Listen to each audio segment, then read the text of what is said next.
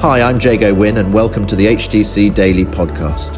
We as a church are meeting daily on Zoom to speak to God in prayer and to hear from God in the Bible.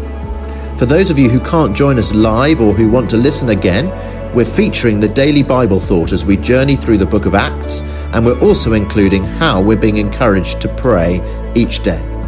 Today, it's Amanda Bell. Good morning.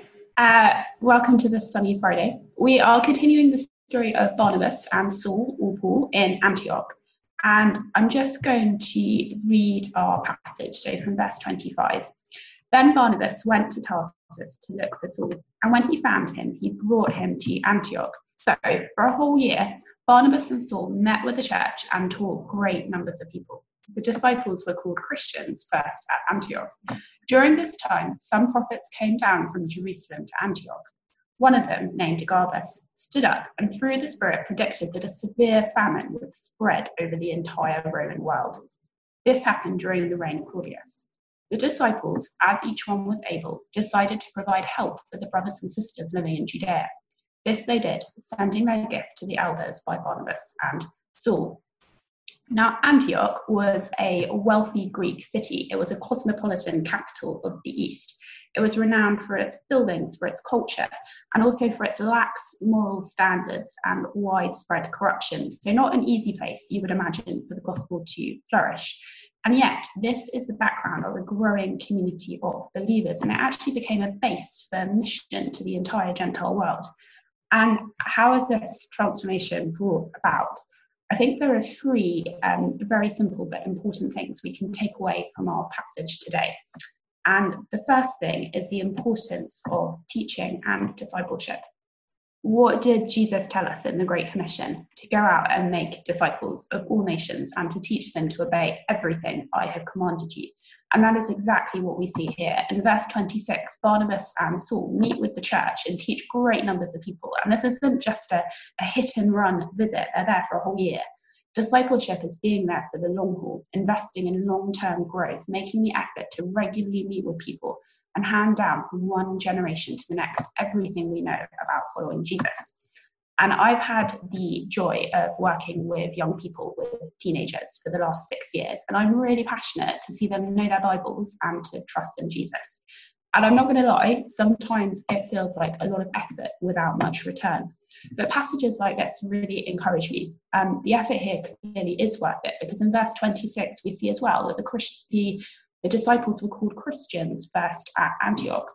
In other words, they made so much noise that they got a name for themselves. They were known to be literally in Christ, and the whole of Antioch and now the whole world knew that. And we've probably lost the full meaning of that now, but actually this is amazing. So point one, discipleship and teaching. Point two, eagerly desire spiritual gifts. Tim spoke on Wednesday about needing to keep in step with the Spirit. And here we see someone accurately prophesying about a famine. And this is clearly a church community where people are actively wanting to hear God speak and give guidance by his Holy Spirit. And God still speaks today by his Holy Spirit.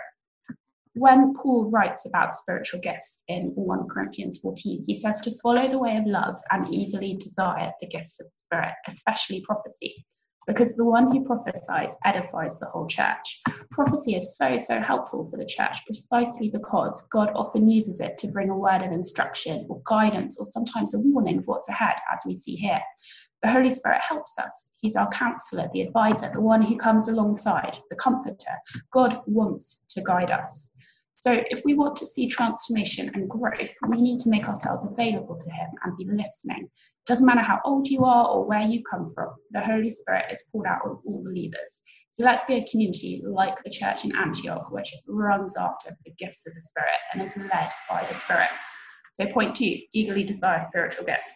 Point three, from the church in Antioch, is be generous. The response to a prospective famine was an immediate giving to those in need. Each gave according to his or her ability to provide help. This is such an important and exciting principle of the Christian community. Those who can afford help to pay for those who can't. And it testifies to an abundant, generous God when his people live from a place of abundant generosity. I'm often amazed by this at the food bank, which Rose and I are going to go to after this call. And some people give an entire week's worth of grocery shopping. But we also have youth bringing what they can with the comparatively little bit that they have. And kingdom finances aren't like earthly ones. I do my bit, you do your bit. God works it out, and somehow there is always enough. And I love, again, how Paul writes about this in Corinthians. He says, each of you should give what you have decided in your heart to give, not reluctantly or under compulsion. The Lord loves a cheerful giver, and God is able to bless you abundantly, so that in all things, at all times, having all that you need, you will abound in every good work. We cannot outgive God. Before I came to HTC, I spent nearly 4 years living in Asia, working with vulnerable teenagers, and I wasn't paid anything when I was out there, so I had to pray for what I needed. And for the first bit, I kept a really strict money diary, and I would really diligently fill in what came in and what came out so that I knew what I was spending on. But after a while, I felt God challenge me on the money diary and whether I was living from a kingdom mindset or whether I was actually living from a poverty mindset. And I stopped keeping such a close eye on what I spent. And something extraordinary happened. I looked back and I realized that I had actually spent more without the money diary, but I still always had enough. And I'm not telling this story to give sort of faith credit to myself, but because it testifies to what I've learned about God.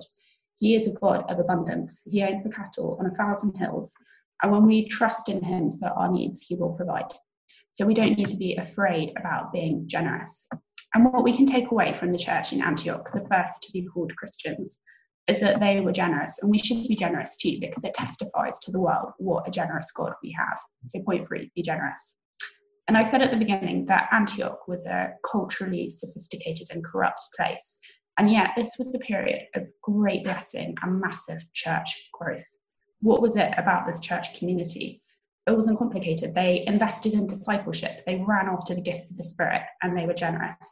So let's pray that we will be a church like this church in Antioch, and that Clapham will see the same growth that they did. Amen. Thank you, Amanda. Today we prayed for those without enough food. We prayed for those without enough food in the summer holidays. We prayed for those visiting the food bank and for those across the world without enough food. And then we prayed that we would be a generous church, that as the disciples shared with their brothers and sisters, that we be those who share with our brothers and sisters. Thank you for listening to HTC Daily.